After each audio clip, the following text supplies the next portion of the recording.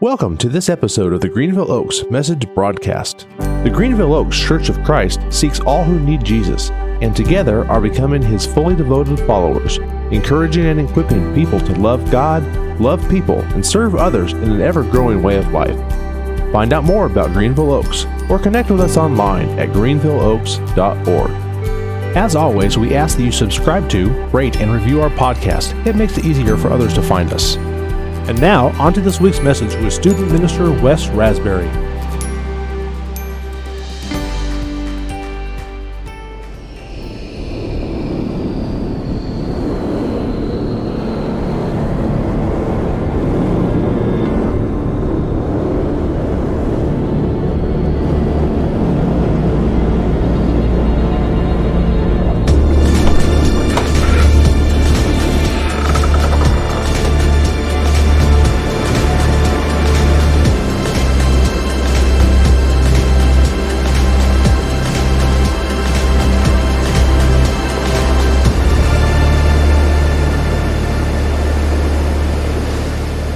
Good morning. Like Colin said, my name is Wes Raspberry. I'm one of the ministers here, and I'm excited to be back up here and to be sharing and unpacking a message that I've been dwelling on for the past month or month and a half or so.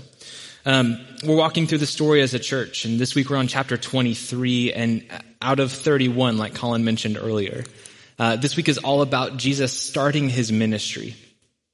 And if you read this chapter, you might have a couple questions, or at least I know that I do. First of all, why does Jesus only turn water into wine once? Like, he could have made a lot of money off of that, or at least a lot of friends, right?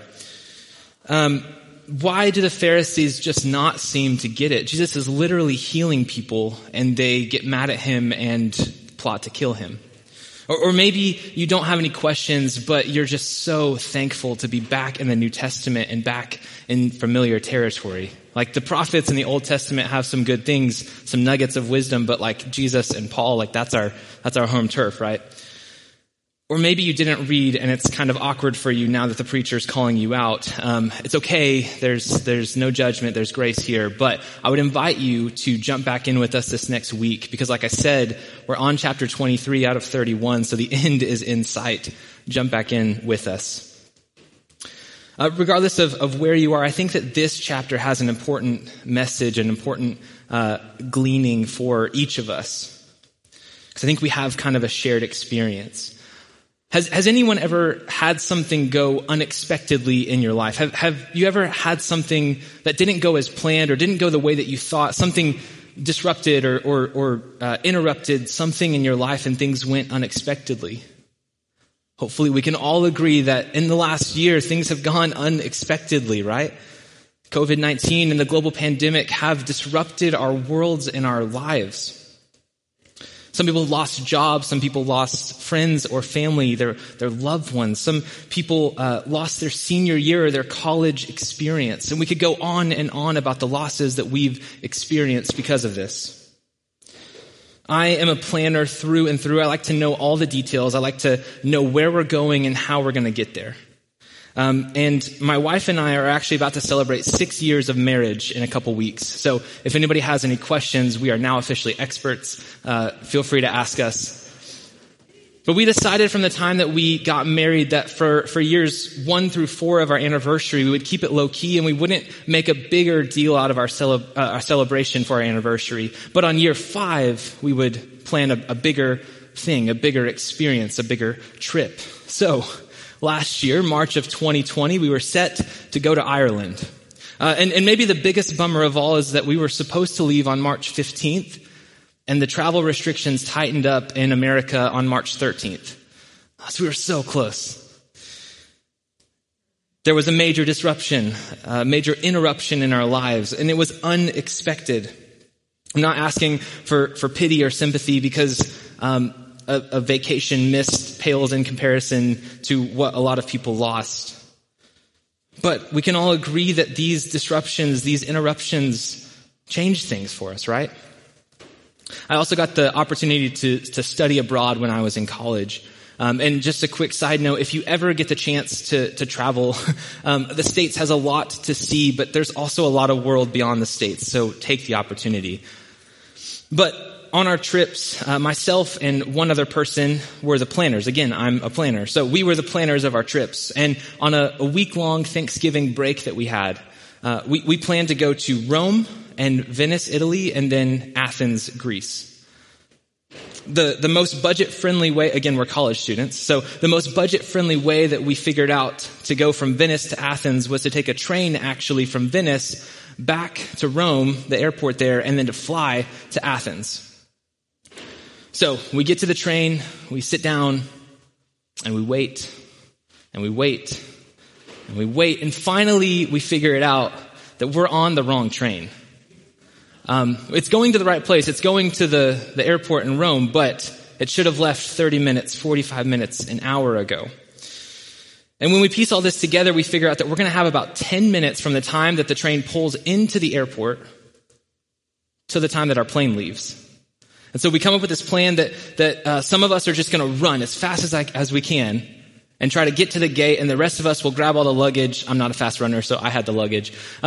The rest of us were going to grab the luggage and just try to get there. And you know, like the shows or whatever was like, hold the plane. That didn't happen. They closed the gate. They closed the door. The plane left, and we had to buy new tickets. Sometimes in our lives, things go unexpectedly. Sometimes there are disruptions or interruptions that change the rhythm or the routine that we know and that we're comfortable with. These can be unexpected bills or hospital visits or accidents or pregnancies or miscarriages. Or they can be smaller than that, right? They can be a new process or workflow in your job. They can be a new system or software upgrade. They can be a change in administration or management, a new boss, or even a new teacher. I'm reminded of the major disruption from a couple months ago on Wall Street. I don't know if you remember this, but a couple of average people, maybe more than a couple, average people disrupted Wall Street by saying that GameStop stock was worth more than actual brokers deemed it to be. And some people lost a lot, and I don't want to downplay their loss. But isn't it fascinating that some average Joes disrupted such an institution as Wall Street? Or I also think about the major interruption that we had in our lives just a couple weeks ago. Winter Storm Uri came and ravaged our cities, ravaged our state.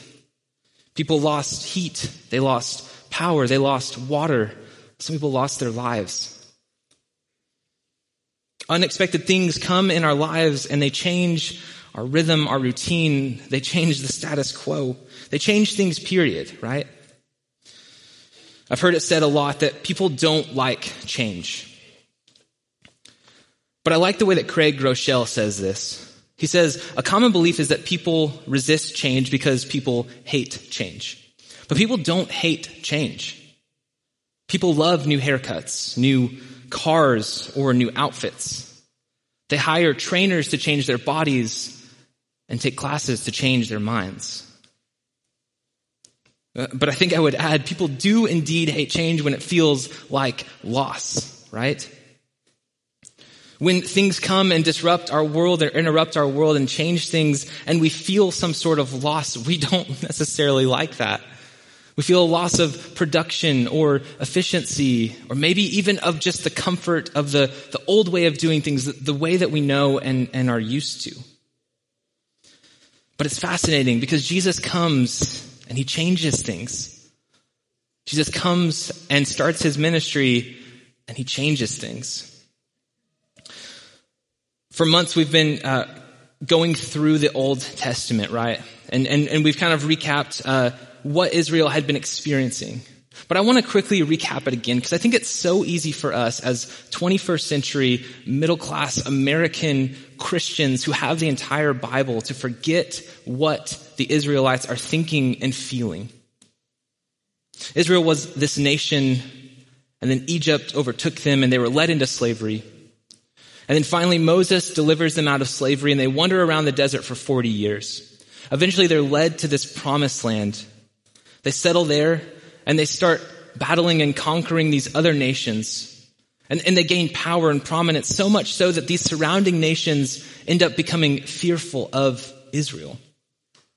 They become this nation and they decide they need a king. So then we have Saul and then David and Solomon and so on and so forth. But these kings build this nation into an empire. And last time I was up here, I talked about how Solomon kind of helped build up Israel's empire. They had wealth, they had power, they had military strength and prowess. But like often happens for superpowers, for empires, eventually somebody else rises up and overtakes them. And so we have these other nations come, Babylon and Assyria and Persia. They come and they overtake Israel. They destroy the northern and the southern kingdom. They destroy the temple of the Lord. After quite some time, the Israelites start coming back to Israel. But all this time, their prophets had foretold, they've prophesied that Israel would once again be restored to its place, to its prominence. A king was coming from the line of David back to the throne of David. And in the meantime, Rome has risen up and become the superpower in the region. They are ruling over Israel, the Israelites at this time. Caesar is the new Xerxes. And you may be able to worship your God under his reign, but he's for sure going to let you know your place in this pecking order. Roman soldiers, if they asked you to carry their gear, you had to, by law, for at least a mile. You had to pay taxes to Caesar because he's your great ruler. And the money that you use has Caesar's face imprinted on it.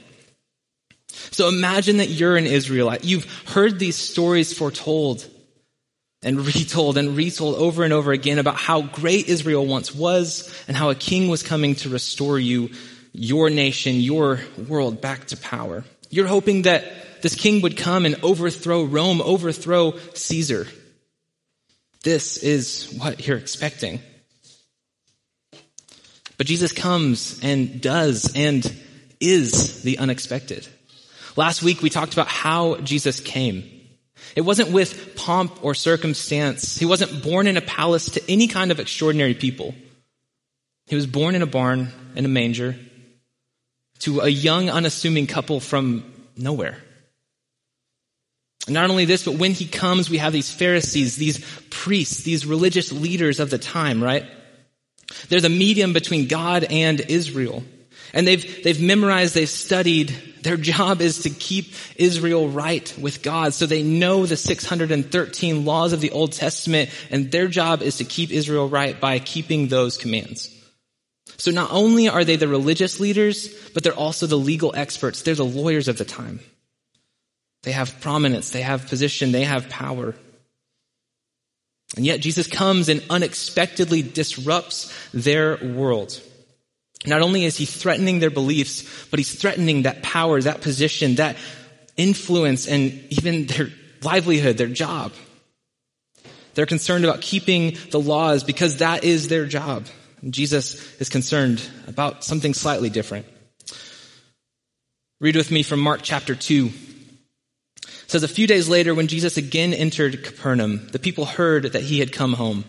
They gathered in such large numbers that there was no room left, not even outside the door, and he preached the word to them. Some men came, bringing to him a paralyzed man carried by 4 of them. Since they could not get him to Jesus because of the crowd, they made an opening in the roof above Jesus by digging through it and then lowered the mat the man was lying on. When Jesus saw their faith, he said to the paralyzed man, son, your sins are forgiven. Now, some teachers of the law were sitting there thinking to themselves, why does this fellow talk like this? He's blaspheming. Who can forgive sins but God alone? Immediately, Jesus knew in his spirit that this was what they were thinking in their hearts. And he said to them, why are you thinking these things? Which is easier, to say to this paralyzed man, your sins are forgiven, or to say, get up, take your mat, and walk? But I want you to know that the Son of Man has authority on earth to forgive sins. So he said to the man, I tell you, get up, take your mat, and go home. He got up, took his mat, and walked out in full view of them all. This amazed everyone, and they praised God, saying, we have never seen anything like this. A similar altercation happens just a chapter ahead in Mark chapter 3. Another time, Jesus went into the synagogue, and a man with a shriveled hand was there. Some of them were looking for a reason to accuse Jesus, so they watched him closely to see if he would heal him on the Sabbath. Jesus said to the man with the shriveled hand, "Stand up in front of everyone." Then Jesus asked them, "Which is lawful on the Sabbath, to do good or to do evil? To save life or to kill?" But they remained silent. He looked around at them in anger and, deeply distressed at their stubborn hearts, said to the man, "Stretch out your hand." He stretched it out, and his hand was completely restored. Then the Pharisees went out and began to plot with the Herodians how they might kill him. They're concerned about keeping the laws. Jesus is concerned about the people. Jesus also intentionally and maybe unexpectedly chooses to spend his time, his meals, with the unclean, the sinners, the tax collectors, the prostitutes, the no-lifes, and the nobodies of society. Jesus interacts with and talks with the woman at the well, and this is significant for three reasons. One, she's a woman. Two, she's a Samaritan woman, and Jews didn't like Samaritans. And three, she's had 5 husbands before, and the guy she's with now isn't her husband. He also eats with Levi, and Levi is a sinner, a tax collector. Back in Mark chapter 2, while Jesus was having dinner at Levi's house, many tax collectors and sinners were eating with him and his disciples, for there were many who followed him. When the teachers of the law, who were Pharisees, saw him eating with the sinners and tax collectors, they asked his disciples, "Why does he eat with tax collectors and sinners?" On hearing this, Jesus said to them, "It is not the healthy who need a doctor, but the sick. I've not come to call the righteous, but the sinners." Jesus comes onto the scene and does things differently, unexpectedly. I believe it's because Jesus is different, because the kingdom of God is different. Later on, we'll hear him say that if you want to be first and great, you need to be last and least, humble and meek. Wealth, power, privilege, success, even comfort, none of these have a place or get you ahead in the kingdom of God. In fact, if you're pursuing these things, it's probably going to be much harder for you. No, this kingdom is different. The rules are different. It's not what we expect. We get a glimpse of what the Israelites are expecting in Daniel chapter 7 of this great, powerful king. It says, "In my vision at night I looked, and there before me was one like a son of man, coming with the clouds of heaven. He approached the Ancient of Days and was led into his presence. He was given authority, glory, and sovereign power. All nations and peoples of every language worshipped him. His dominion is an everlasting dominion that will not pass away, and his kingdom is one that will never be destroyed." And Jesus says, yes, that's me. I am that king. But you've got to read that through the lens of Isaiah 53. Isaiah 53, 1-8. "Who has believed our message, and to whom has the arm of the Lord been revealed? He grew up before him like a tender shoot, like a root out of dry ground. He had no beauty or majesty to attract us to him. Nothing in his appearance that we should desire him. He was despised and rejected by mankind, a man of suffering and familiar with pain. Like one from whom people hide their faces, he was despised, and we held him in low self-esteem. Surely he took up our pain and bore our suffering, yet we considered him punished by God, stricken by him and afflicted. But he was pierced for our transgressions. He was crushed for our iniquities. The punishment that brought us peace was on him, and by his wounds we are healed. We all like sheep have gone astray. Each of us has turned to our own way, and the Lord has laid on him the iniquity of us all. He was oppressed and afflicted, yet he did not open his mouth. He was led like a lamb to the slaughter, and as a sheep before its shearers is silent, so he didn't open his mouth. By oppression and judgment he was taken away. Yet who of his generation protested? For he was cut off from the land of the living. For the transgressions of my people he was punished." It doesn't sound very kingly, does it? It doesn't sound like what we might expect of someone who's coming to restore Israel to this place of prominence and power. And I wonder today if we might have the same misplaced expectations of who Jesus is, says, does, likes, sides with, or loves. The Israelites, the Pharisees, and even some of his closest followers missed it, and I wonder today if we might miss it too. Last time I was up here, I talked about rap, so I figured I should keep up this tradition. People have a lot of different views about Kanye West, and I'm not here to say that he's always been the greatest role model, though he was my vote for president. Speaking of unexpected, though, on October 25th of 2019, Kanye dropped an album called Jesus is King. And so here we have this guy who has this massive following already from his previous album, his previous work. And he drops this Christian album. He's reaching people for Jesus in ways that you or I cannot. There's one song in particular called God Is, that I really wanted to ask our praise team to sing, but I figured I would just read it instead. Listen for the gospel of Jesus in this verse. Everything that hath breath, praise the Lord. Worship Christ with the best of your portions. I know I won't forget all he's done. He's the strength in this race that I run. Every time I look up, I see God's faithfulness, and it shows just how much he is miraculous. I can't keep it to myself. I can't sit here and be still. Everybody I will tell till the whole world is healed. King of kings, Lord of lords, all the things he has in store. From the rich to the poor, all are welcome through the door. You won't ever be the same when you call on Jesus' name. Listen to the words I'm saying. Jesus, save me now. I'm sane. And I know God is the force that picked me up. I know Christ is the fountain that filled my cup. I know God is alive. Yeah. He's opened up my vision, given me a revelation. This ain't about a dead religion. Jesus brought a revolution. All the captives are forgiven. Time to break down all the prisons. Every man, every woman, there is freedom from addiction. Jesus, you have my soul. Sunday service on a roll. All my idols, let them go. All the demons, let them know. This a mission, not a show. This is my eternal soul. This my kids, this my crib. This my wife, this my life. This my God-given right. Thank you, Jesus, won the fight. Jesus says, follow me. He says it won't necessarily be easy, but it's worth it. And in following me, I want you to proclaim it to the world that you are following me, that you are my disciple. I want you to try to imitate me, to not only know about me, but to know me deeply and truly.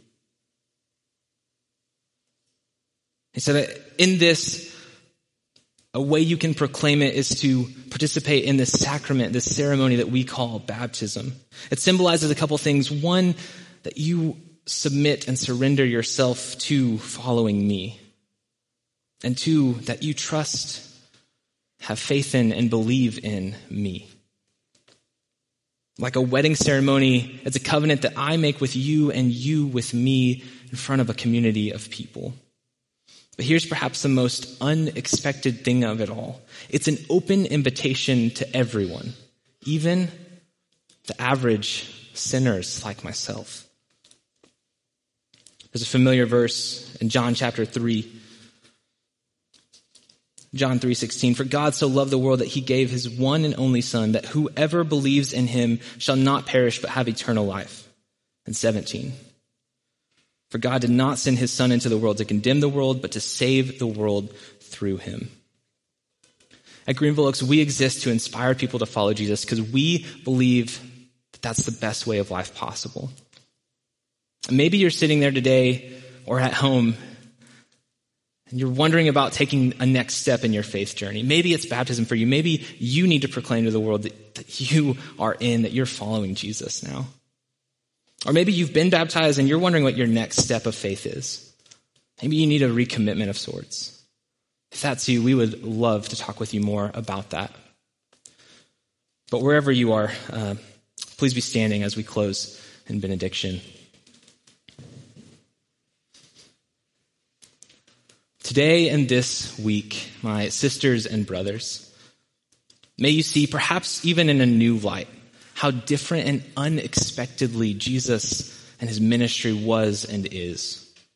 It's not about being perfect or powerful or even prosperous.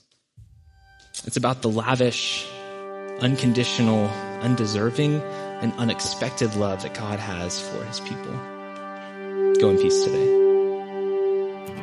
Thank you for listening to this message from the Greenville Oaks Message Broadcast. We hope this message helps you to inspire people to follow Jesus because you're convinced, like we are, that following Jesus is the best way of life possible. Connect with us on Twitter. You can find and follow us there at Greenville Oaks. Discover more about the Greenville Oaks Church online at greenvilleoaks.org.